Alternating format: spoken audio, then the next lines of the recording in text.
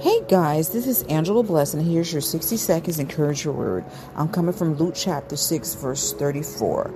If you lend to those from whom you expect to receive, what credit is that to you? Even sinners lend to sinners in order to receive back the same amount. Amen. Expecting nothing for no one, because no one operates with the same heart.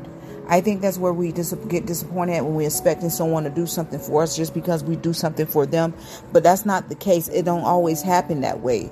We got to go into blessing people with an open heart, not expecting anything back from that person. Just because you overflow them, you bless them with this and that don't mean they're going to return the same blessings back to you. As a matter of fact, they may not even remember and keep it going, but that's not your job to get mad. Your job is to continue to bless others when God tells you to bless them from a good heart, because your blessing comes from the Lord. Amen. Be blessed.